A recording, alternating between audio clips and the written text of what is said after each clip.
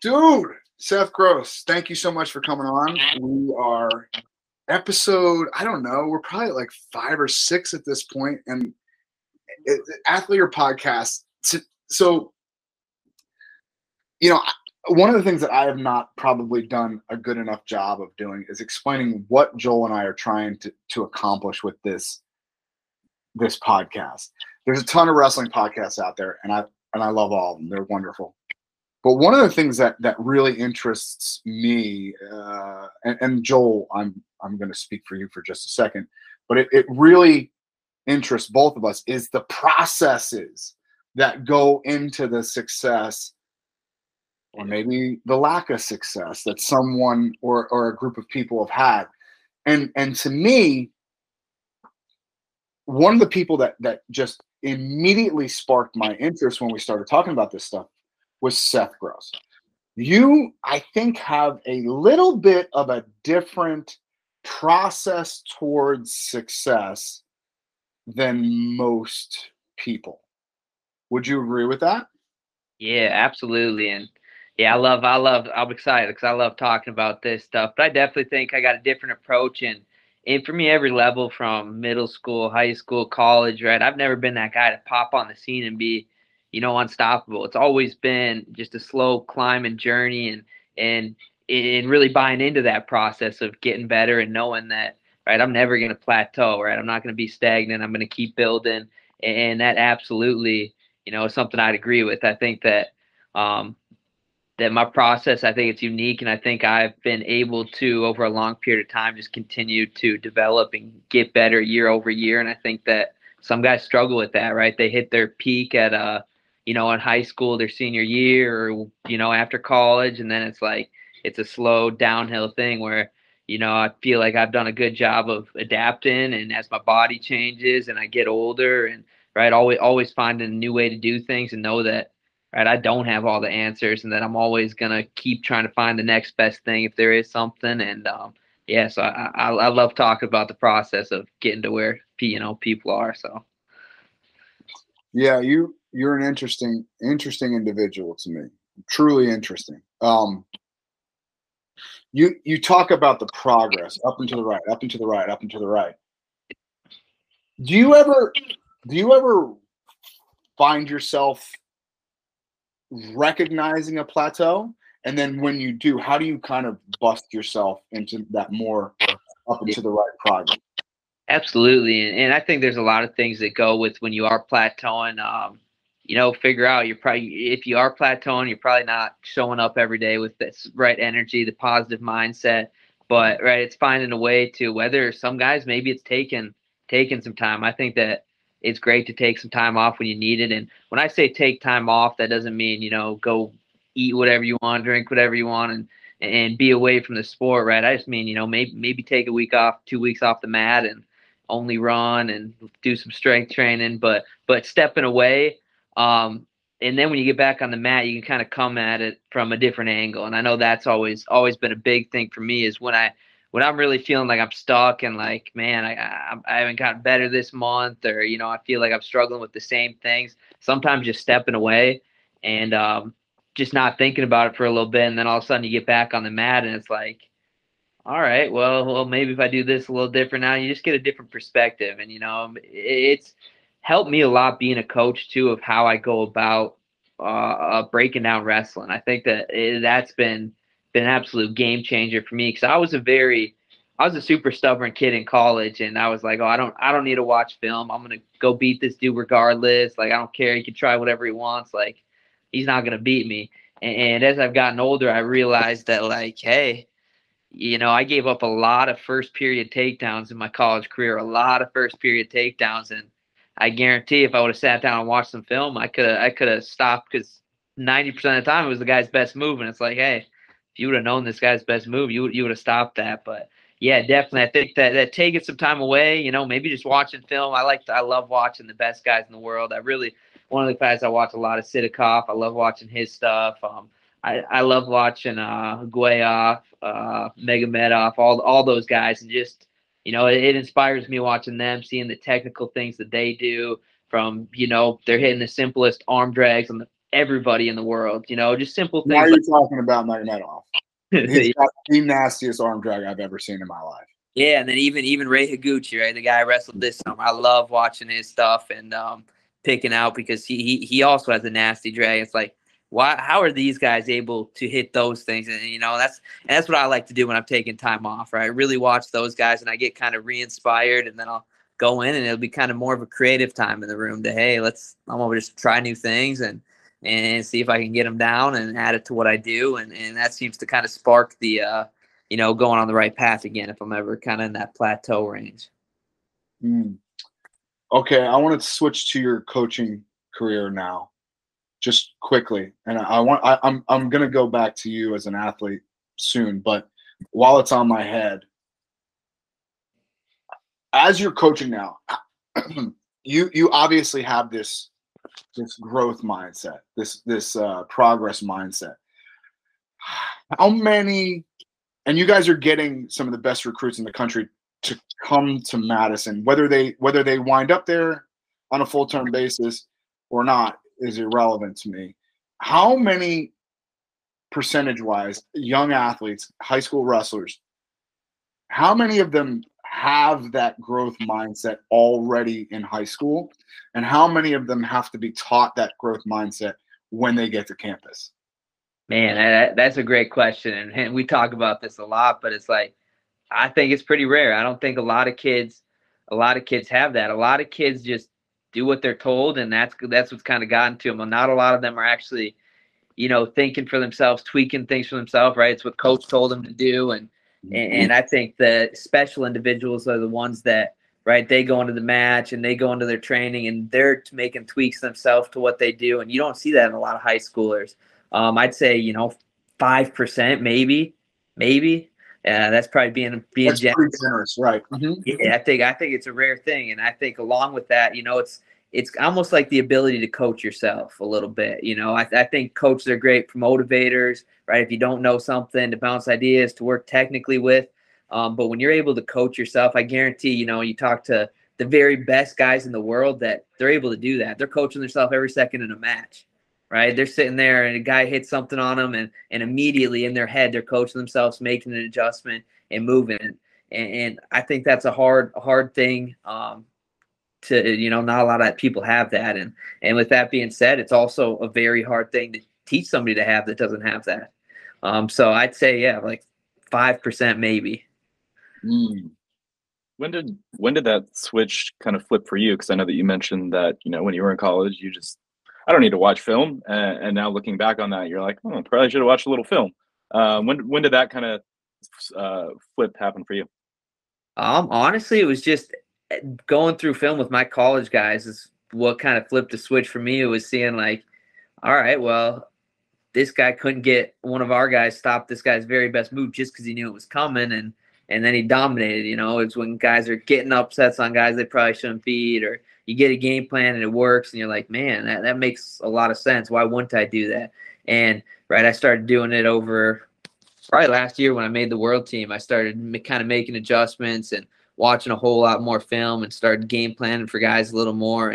And right, I think that you got to find that sweet spot. You can't overthink it and be threatened by, what a guy has, but at the same time, just being aware and, add small things into your training that might, stop up. All right, Ray Higuchi has a arm drag, right? Maybe I have a guy, hey, during this workout, just every once in a while, throw some arm drags in there. And right, it's subtle where I'm not overthinking like, oh, the arm drag, because then I think if you just go in there and drill straight arm drag defense all day, I think that's where you're kind of then you start worrying about it and it can go downhill. So I think it's really finding that sweet spot is how do I subtly throw what this opponent does into my daily weekly training. So was that we can stick on Higuchi if you want to, but when you're talking about defending their number one, is it more important to develop a feel for defending their number one, or the actual nuts and bolts and technique of like, hey, how do I defend that drag? How do I defend that single leg? Is it more important that you know how to do it or that you just kind of feel? I'd say for a lot. I mean, I think it differs per person. Like I'm pretty good at it. I feel it. Now I know what I'm looking for. I know what he's looking for. I know as soon as his hands go in here, this is where, right, you got to be careful. So I think having a feel for it, it's like Austin DeSanto is a great example. Like I could train and know the defense to what he's doing all day until I feel that nothing's the same, right? Nothing's the same as that. And that's why it's hard to replicate and really, overtrain the defense to what a guy does, because you break it down to you think perfect, but there's all of a sudden a little tiny detail that Ray Higuchi hits that, right, I didn't practice when I was doing it, and it doesn't feel the same, and now boom, he gets it on me, right? It's little things like that. So I think getting a feel, and that's the importance of in-match adjustments, right, where, okay, he hit it early in the match, I felt it, now I know exactly where his hand's trying to go, where he's trying to move me, all his motions, where he's stepping when he's going to his drag, things like that. So I think feel's the biggest thing. I think technique's important. Obviously, you need to know how to defend and counter and this and that, but until you get the actual feel of it, you can't really make that technique work. How do you make? I'm sorry, Joel. I got a million. I'm sorry. I'm stepping all over you. I apologize. I don't get to talk to Seth very often, and it's really important to me, not to anyone else. I'm sorry. I'm such a shit. Here's the thing. Okay. How do you teach feel? It has been my life, like I don't want to say the bane of my existence. It's one of the most difficult things I've ever tried to do is teach kids in high school and below feel. Yeah, I couldn't agree with you more. And I talk a lot of people about this, and like when I'm teaching or trying to change a guy, one of my other pet peeves, along with I think is a feel, is you teach kids new moves, you work on it, it looks amazing, they're hitting it beautiful, and then they go into a match, and what happens? They go right back to the two moves they've been doing since they were in 8th grade. And so that's where, right, I try to teach them this kind of thing. I tell them is, all right, every single day you go in, right, you got a toolbox, right, and you got a single leg, a double leg, a high crotch, all this, right, and you bring this into practice with you every single day. And for whatever reason, right, you always grab the tool that you're comfortable with when you go in there, right? You go in, I grab my double leg, and boom, that's what I'm hitting all day, right? Sometimes you got to leave tools at home, right? I got to leave them at home completely, right? Today, all I'm grabbing is my high crotch, right? So I'm grabbing that out of the toolbox. Everything else stays at home, and that's the only move I'm going to hit today, right? I'm only going to focus on that. Like a big thing for me when I got to college is I was a right leg lead, and I switched completely to a left leg lead, right? And it was very uncomfortable, and I told myself, hey, I'm only going left leg lead and left-handed shots today. I can't score on anything else. And my partner would, beat me or get close to beating me at a good practice. Like, dang, you didn't feel too good today. But little did they know I was wrestling left-handed and doing, I wasn't allowing myself to do all this other things. So I think being able to basically throw out, hey, I cannot use any move but maybe two things. And now you have to force yourself to find a feel to make a certain move work. And I know that's helped me tremendously is, hey, today you're only going to get to an underhook and you're going to score from there. That's the only thing you can score on today. If you don't get there, right, this guy's going to beat you. You're going to lose the practice today. So if I go in there and I only have an underhook, guess what? I'm going to figure out how to get to an underhook one way or another. And so I think being able to limit yourself in that way is very important. And then once you limit yourself for so long, now you're going to feel more comfortable to actually go out there in a match and use it. But like I said, when things get hard, right, if I'm not forcing myself to use this, I'll go in there and I'll try for an underhook, probably fail twice and be like, yeah, it doesn't work, right? But if I tell myself that's all I can do, well, now I got to figure it out. So that's one thing I like to do, and I try to push onto these guys, and it's a hard concept because guys are stubborn in practice. They want to win every go. They want to, it's hard. It's not an easy thing to do. And I think that ego has a lot to do with that, and if you can leave your ego at the door, go in the room with an open mind and really focus on that, I think that you're on the path to, that growth mindset. Yeah. you're obviously, getting to compete at the highest level in the world, but also simultaneously you're coaching at a very high level. How would you say that being a coach has impacted how you compete?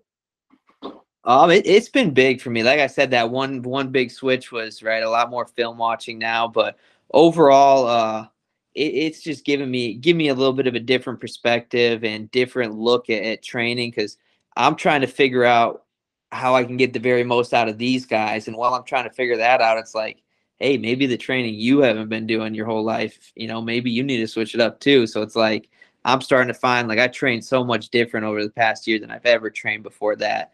And that's because of coaching, because I realized, like, hey, this isn't working for these guys, and that's what I've been doing forever. Maybe I got the right result, but I've been doing it with the wrong process.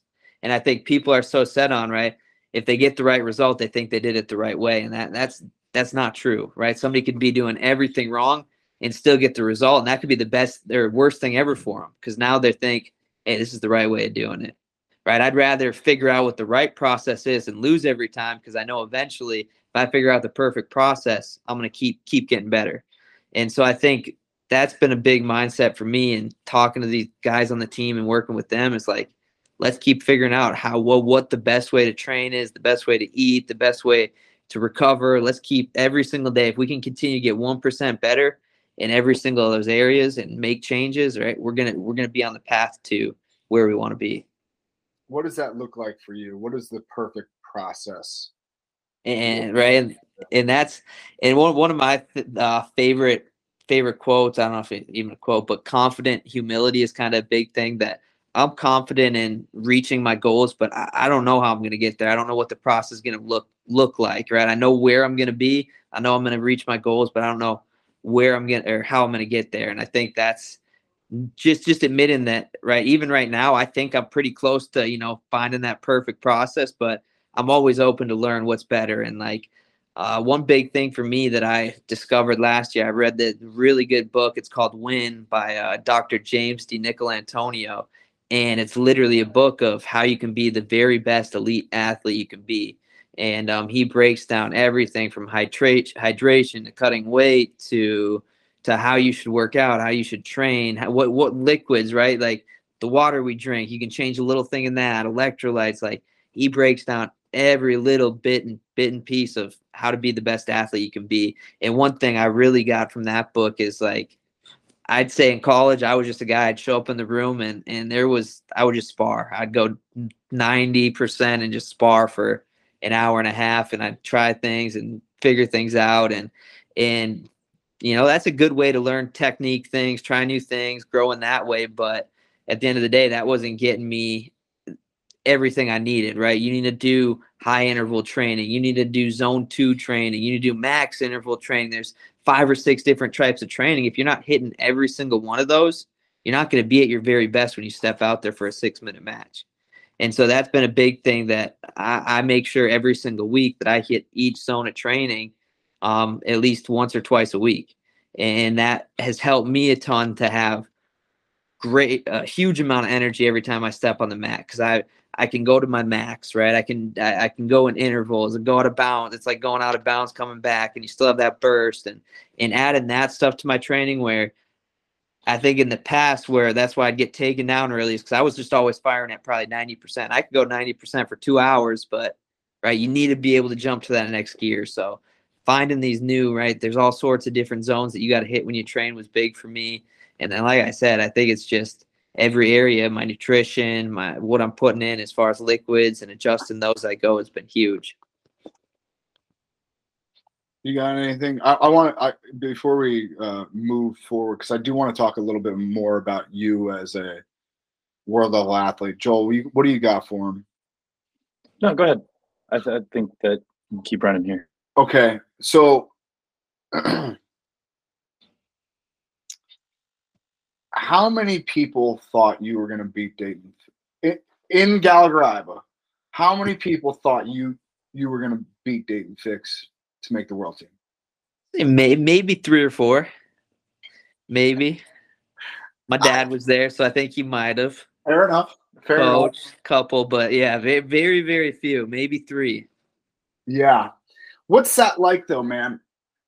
Oh, I get absolutely excited for that. Yeah. Go ahead. Yeah, I love playing the role of an underdog. I always, even if I'm not the underdog, I like to put myself in that situation. And so when I get the opportunity, it's like, be pretty dang cool if I went into his arena with his home crowd in a place he's never lost before and did it. And that's kind of how I always frame it. I love being the underdog. And like I said, I like putting myself in that position. I think it gets you up, it gets you excited. And all my life, I just love doing things that people don't think you can. And right, I think that, not a lot of people might get scared, but right, who gets an opportunity that I got that day, right? He's a returning silver medalist in his backyard. Like, nobody gets a chance like that. And I was like, man, this is a cool thing that I could go and do right now. And for me, my faith plays a huge role in it. And I always tell myself it'd be pretty cool to show how big my God is. And that's an important thing for me. And but that's how I always love to frame it is, it'd be pretty dang cool. Not a lot of people get a chance to even do something like this. Man, and that's really the only way you can look at it and be prosperous. And it's really the only way you can. Yeah, because I'm gonna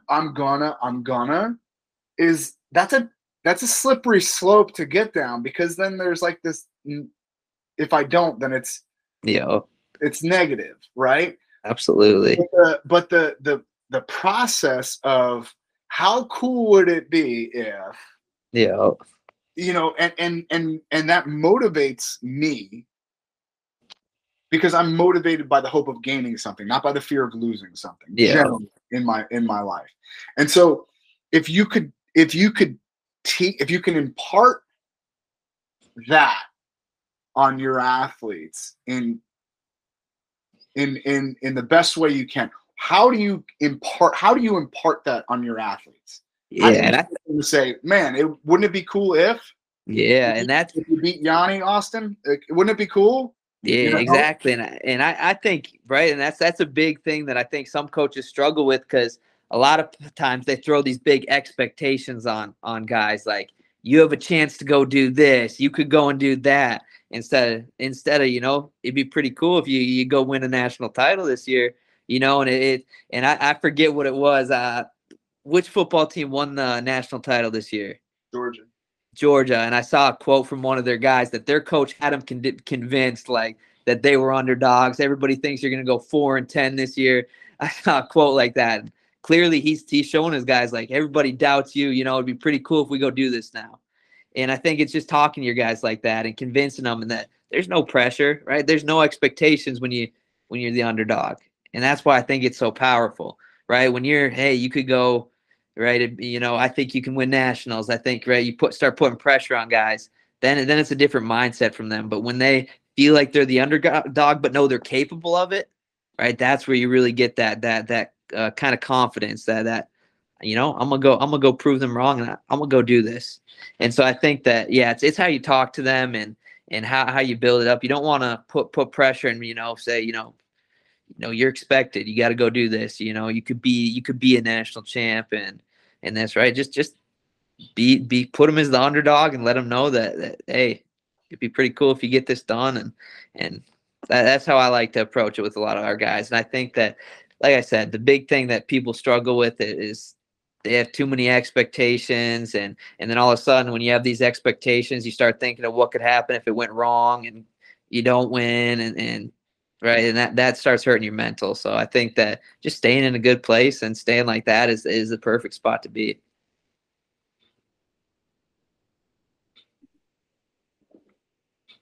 Hey, one of the things that I'm curious about, your career has been filled with jumps, right? High school level, college level, international level. Being that underdog and making that next big step. Which jump in your career do you think that you're most proud of so far? That's a good question. I mean, I want to say right now, I think this last year has been big for me, because I think that I really matured and made a lot of outside of wrestling things that improved my wrestling. I think that high school, college, I just continued to develop as a wrestler.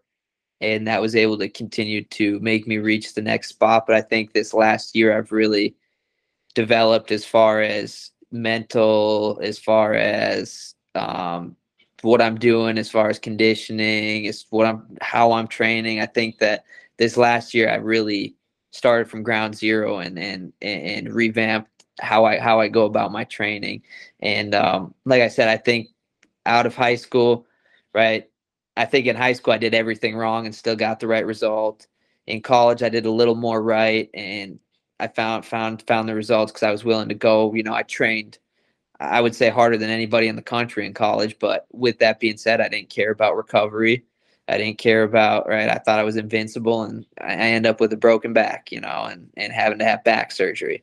And, I've dropped, right. I don't think I'm invincible anymore. I don't think that, anything. I think that I don't know the best process, and every single day is, the challenge to find what that looks like. And I think that that's something that I didn't have before this last year. And so I think that's something I'm proud of, is just, hey, I'm going to keep getting better, and I'm going to keep finding the best way to do it. And when new information comes and something better comes along, I'm willing to hear that out. I think a lot of people get stubborn, like, this is how I've trained the last 5 years, and so this is how I got to train. Why? Why do you got to keep training like that? You got some results, but now you're not getting them. So why? Maybe you got to switch it up. And it's like a lot of people think they got to go back to what got them there, where no, what got you there got you to a certain point, but now it's not getting you any further. And so that's something that I think over this last year that I've really, really matured as far as, right, I'm going to keep changing and finding the tweaks that I need to continue to grow. What's the biggest difference? That, like you said, was it the recovery? Was it strength training? Because let's be completely honest, right? A powerful Seth Gross is a very dangerous son of a gun. Very, like, you've always had that kind of wiry strength, but what I'm noticing is just a little more pop. So I wonder if that's a result of a different strength training regimen. What is the biggest difference in your training over the last year or so? Yeah, and that's something that I've really been diving into with my strength and conditioning out here. Billy Breeder is absolutely amazing, and right, it's cookie cutter. It's not a cookie cutter lifting thing. He's got it tailored to the movements. Like, I'm like, hey, I want to get more explosive in the shot position. I want to work on, pulling on guys, pulling on guys, pulling on guys. And so everything I do in the weight room now is tailored to what I'm going to be doing on the mat, right? There's obviously a few lifts as far as that are full body stuff and hypertrophy stuff that I do. But overall, the main bulk is like, hey, let's get in these wrestling positions and let's get strong there. And let's extend our range of motion there. And that's been a big thing I've been doing for probably 18 months now that I really, really enjoy. And right before pre that, it was a lot of Olympic lifts that wore on my body, and it was a lot of just almost going in there and just, right, it was more, I'm just going to get through this lift. And now it's like I get excited to go in there because I know that what I'm doing is directly going into my wrestling, right? Getting down into your stance, and then, right, you're stretching a little more, you're getting here and you're getting powerful through that position. And so there's a lot of functional pattern stuff. There's a lot of explosive stuff, mobility stuff. And now I'm hitting a large variety of that versus, right, just going in there, trying to get through a lift as fast as I can and getting out. It's like, I really enjoy getting in there, working on that. So that's been a huge change. Outside of that, my diet changed a lot this last year. Actually, 6 months prior to me making the world team, I got an MRI and found out like I had a big labral tear in my right hip. And so that was something that I was kind of up in the air, like, should I wrestle? Should I get surgery? What should I do here? And that's when I really turned into, how can I fix my diet to get every bit of inflammation out of my body? And so I made huge changes with my nutrition, and I felt like they really got a lot of inflammation, got a lot of the pain away. And to this day, I don't feel any issues with my hip, which is pretty crazy. But I learned just how powerful, if you have the right nutrition and have that dialed in, how much your body can heal itself and how much better you can feel. I think so many people get used to thinking that feeling crappy is normal. Yeah. Right. Where that's not normal. My pain is at a 7 all the time. Well, Yeah. kind of get used to that. It's not good. Exactly. Yeah. You fall into this thing and you get used to it. And now, hey, that's my normal. I'm a 7, I sit at 7 out of 10 where it's like, no, let's figure out how we can get you to feel 0 out of 10 pain. Like you should never have. Right. And that was a big thing for me too. And like, even with my back, that hurt me for a while, and figuring out the right diet, the right mobility training, and all that really worked together to make my body just feel the best it's felt in a really long time. What type of nutritional program are you doing now? And I've kind of, like I said, right, I've never set on something. I started off doing actually a full carnivore diet.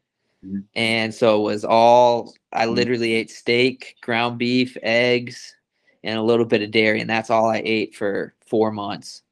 And so that was it. And that helped my body feel a lot better as far as the inflammation and the pain.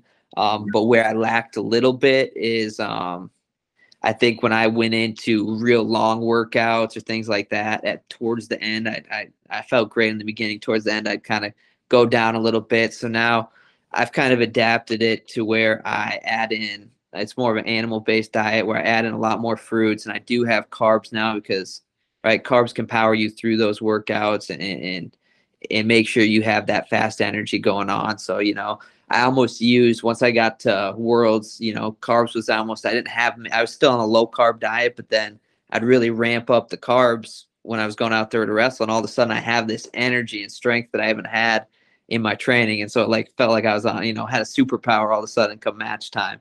And so that's kind of where I'm at right now, is kind of on an animal-based diet and then low carb, but then I'll kind of ramp it up on, if I have 2 workouts a day, I'll have a lot more carbs. If I'm going into competition, I'll ramp up the carbs, but that's kind of where I'm at right now. And I get with my nutritionist and we make tweaks to what I'm doing. And, some days, one big thing that I noticed is how sore I felt on day 2 of competition.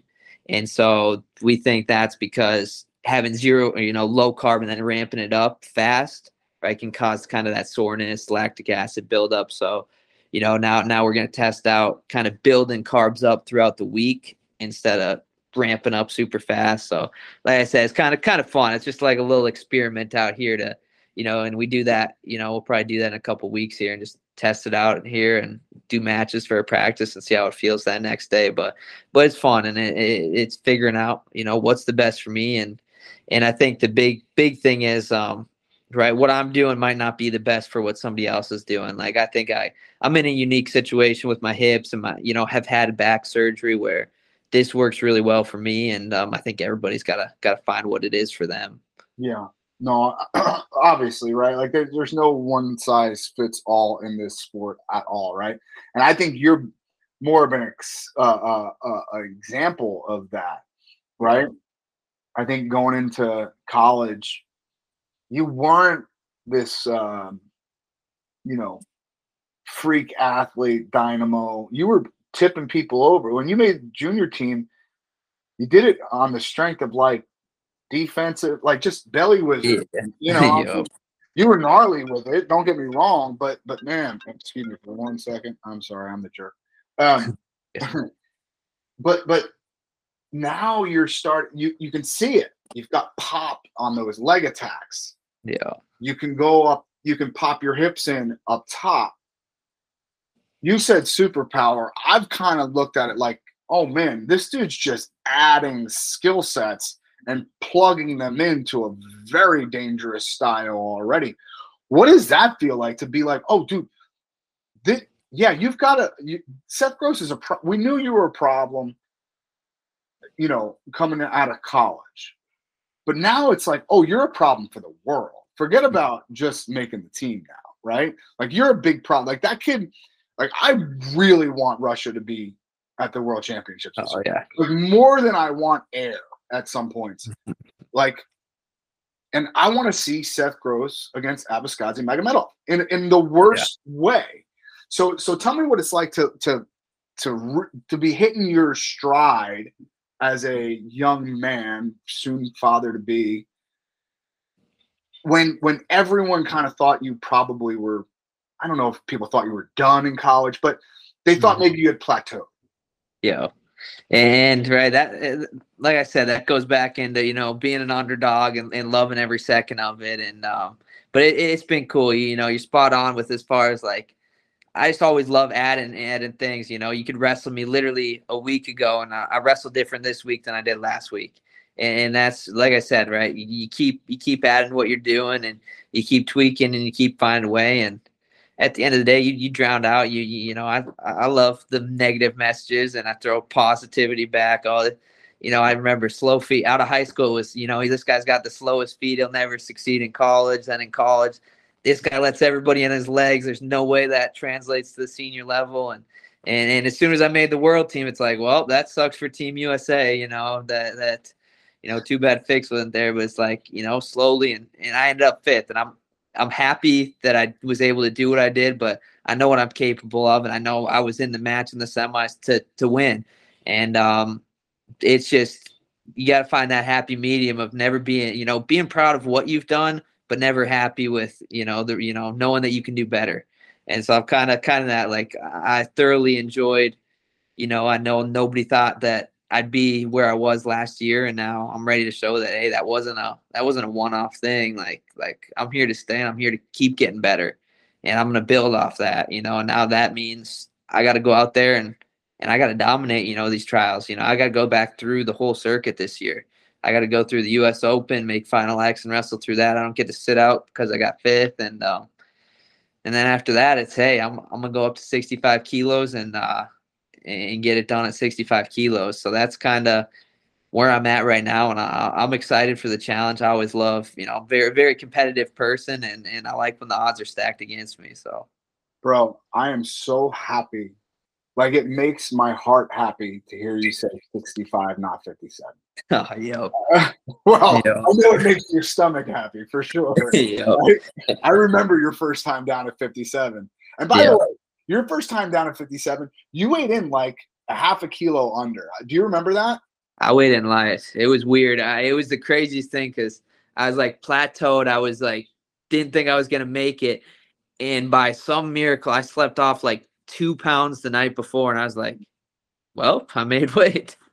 I remember talking to, I think it was Reader. I could be wrong, but I'm pretty sure it was Reader. And it was in New York City, right? Like we were at Farrell or something like that. Bill Farrell, yeah. Yeah. And I like the first person as I walked in early, right? It was before weigh-ins. And I just look at Chris. I think, no, it was Chris. And I go, is he close? Is he close? And he's like, he's under. I'm like, no.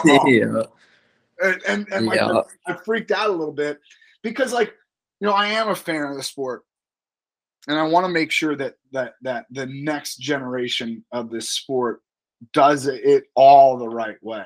Yeah. It's not always been done the right way in this sport. A lot of what we have done in this sport has kind of been kicked under the rug, so to speak. Yeah. But it makes go ahead. I'm sorry. And no, I was gonna say, and that's like I did everything right to make 57 kilos. I was disciplined, did it the right way, but it was still the wrong decision. And I think that's what a lot of people don't realize is, hey, I made the weight, I feel pretty good, but long term, your happiness, your mental health, how you're training, like it hurts all that. I don't care if you make weight and even have success, that in the long term it's not going to pay off. And that's what I realized through all that. Like I wrestled well at the Bill Farrell. I destroyed everyone at that one, and then I had to hold it down for a whole year, and it was like it was miserable. I literally feel like there's a gap in my memory, like how bad that year was. And it was like I could only eat this food and I could only do this. And I had everything was about losing weight. And it's just like at the end of the day, you could do it perfect, your weight cut, and it's still not the right thing to do because you're losing a lot of ground in so many other areas. Did you come to that realization yourself, or did you have to have somebody kick you in the head for it? No, I realized that one. I realized it about halfway through, and then I was like, "Well, I got to get through this Olympic cycle." At this point. Like it's a little late now. I'm freaking got sucked in face and weighed 130. I was like, never again. No, I made that decision right after the Olympic trials. I was like, it wasn't worth it. I don't think, even if I would have won the Olympic trials, I don't think it would have been worth it. And and right? I think that a lot of people suffer. I know a lot of my high school buddies. We had a really good team at Apple Valley High School. We were #1 in the country, and multiple guys ended up not wrestling in college on the next level just because they cut too much weight in high school, and they didn't, it just wasn't conducive to, the longevity in the sport. Yeah, that's tough to explain, right? It's tough to explain that, now that I'm dealing with higher level high school athletes on a more consistent basis, it's interesting to watch them make what or have a good idea are probably the wrong decisions when it comes to weight cutting. Watching them suffer like this just to make a team, right? Because you say a lot of these guys at Apple Valley you were ranked #1 in the country at one point. Well, you say that they all cut weight, and then you go, well, don't cut weight. Well, okay, well then don't make the team. Yeah, right? exactly. That's really tough. That's not easy, dude. That's a tough. Like, these kids have been doing this. This is what they've been doing their whole lives, and to watch them. Some of these kids are like, well, what am I going to do? I'm going to wrestle JV? Okay. I mean, I guess. Fine. But it's tough, right? So it's really interesting to me to see some of these guys come to the realization. Like, we have a kid that would, he made 106 3 or 4 times this year, had a tremendous amount of success. But he's just like, I'm done. I don't want to do it anymore. I'm done. And he's 120-something pounds right now. Mm-hmm. And he's happy and getting better. Yeah. Doesn't that seem like more conducive to keep on wrestling? Yep. And that's funny you say that too. My best friend in high school, so he was a 3-time state champ, right at the weight below me every single year. He was a junior. I was a senior. Year after graduating, he was done. He didn't wrestle his senior year because of the weight cutting. And it was like you said, it's hard because it's like, all right, well, what I'm gonna sit out this year, and that's hard to say. Maybe that for the future of your career, that might be the best thing. With all that being said, I do think in high school there is a lack of nutrition discipline that makes that even harder. Like, I remember how much of a clown I was in high school. I'd be make weight and smashing Mountain Dews, and I remember this one was crazy. I was making 103 my freshman year, and I was sucking down a lot for that. And I remember I literally got down to weight, and I was like, it was 24 hours before. And so I was like, all right, I'm going to have a Mountain Dew and some candy, and literally did that. And then I went and ran again. I was like, what on earth am I doing here? Looking back, it's like, what is that all about? And it's like, I think how advanced science is now, you should know what weight you should be at, right? And it's pretty cool, right? I jump on a DEXA scan, and it can tell you, hey, you have 124 pounds of lean muscle, right? And if you have that much muscle, you're not gonna 125 is out of the picture. You're literally gonna have to lose everything to make 125. 133, you'd have to get down to 6%. Right. And now you can start thinking more from that aspect of, hey, what does my diet need to look like? What do I need to do as far as muscle? And do I need to lose a little muscle? Do I need to do this? And you can break it down where your body is perfect for whatever weight class, you see fit. And, and that's maybe 33 is even too hard. So maybe we got to put on 3 pounds of lean muscle and you're a 41 pounder. Mm-hmm. And I think that's super important. But like I said, with that being said, if you're not disciplined, and it's not a year-round thing for your nutrition, right? It's still gonna suck for you. It's gonna be the worst. Yeah, it's gonna be terrible. That's gonna come from it, right? Exactly. So you see a kid that goes up the weight, and all of a sudden they're still dying to make that weight, and you're like, well, it's not weight cut. It is weight cut, and they're doing it completely wrong. Yeah. Maybe they were, and that's the other side of it that I think that a lot of people just don't do it right. And for me, I don't even like the term weight cutting anymore. I didn't cut any weight to make weight for Worlds this year. I walked around at 139. I was on weight after every workout, and I just stayed dialed in, and I stayed right where I needed to be, and I just stayed there. And I stayed disciplined, and I ate a normal, right? The day before I had a big old steak and eggs, and that's what I had. And then I started dialing in the next day after weigh-ins. I put my carbs in my body, and right, it should be 2 sweats max for making weight at all times. 2 sweats. Right? That's a great bar. That's a great bar for these kids to aspire to, I think.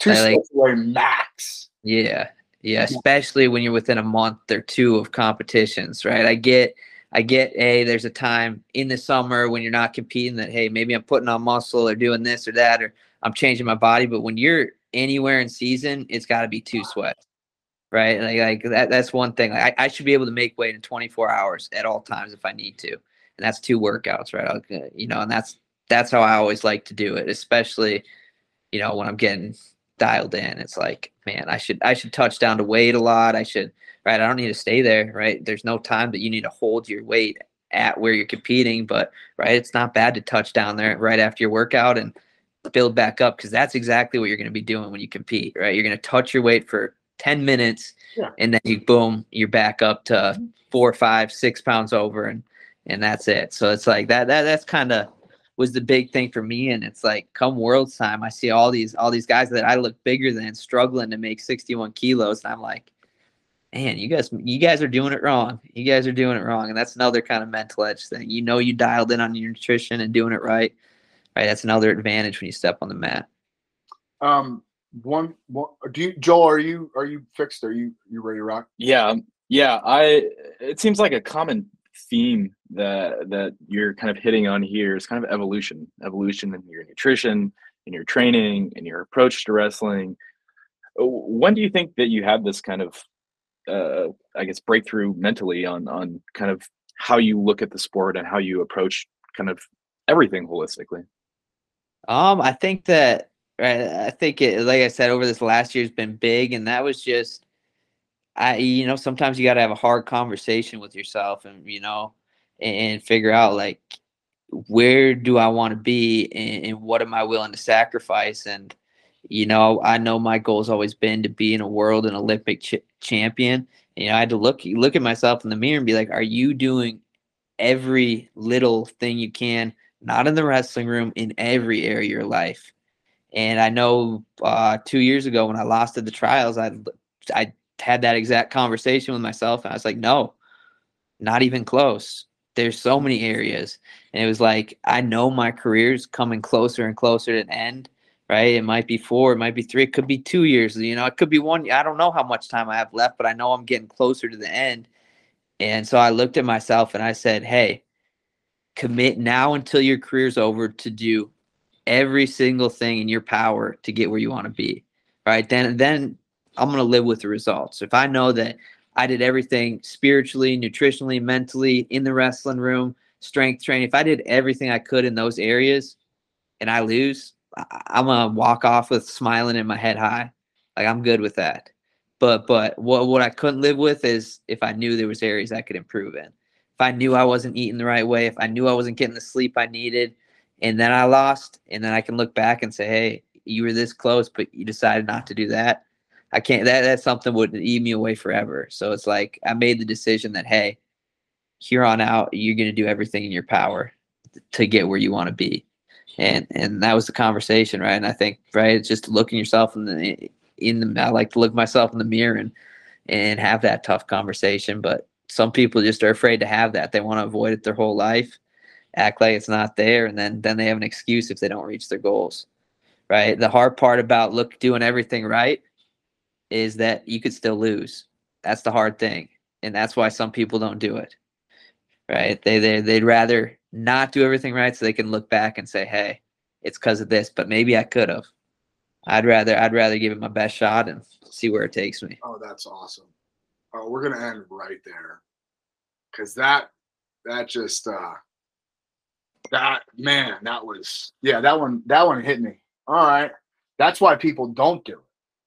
That's why people don't give every aspect of themselves to it, because they're afraid they won't reach that goal. Yeah, because there's no guarantee. There's still a strong likelihood that you can lose a wrestling match. That shit happens.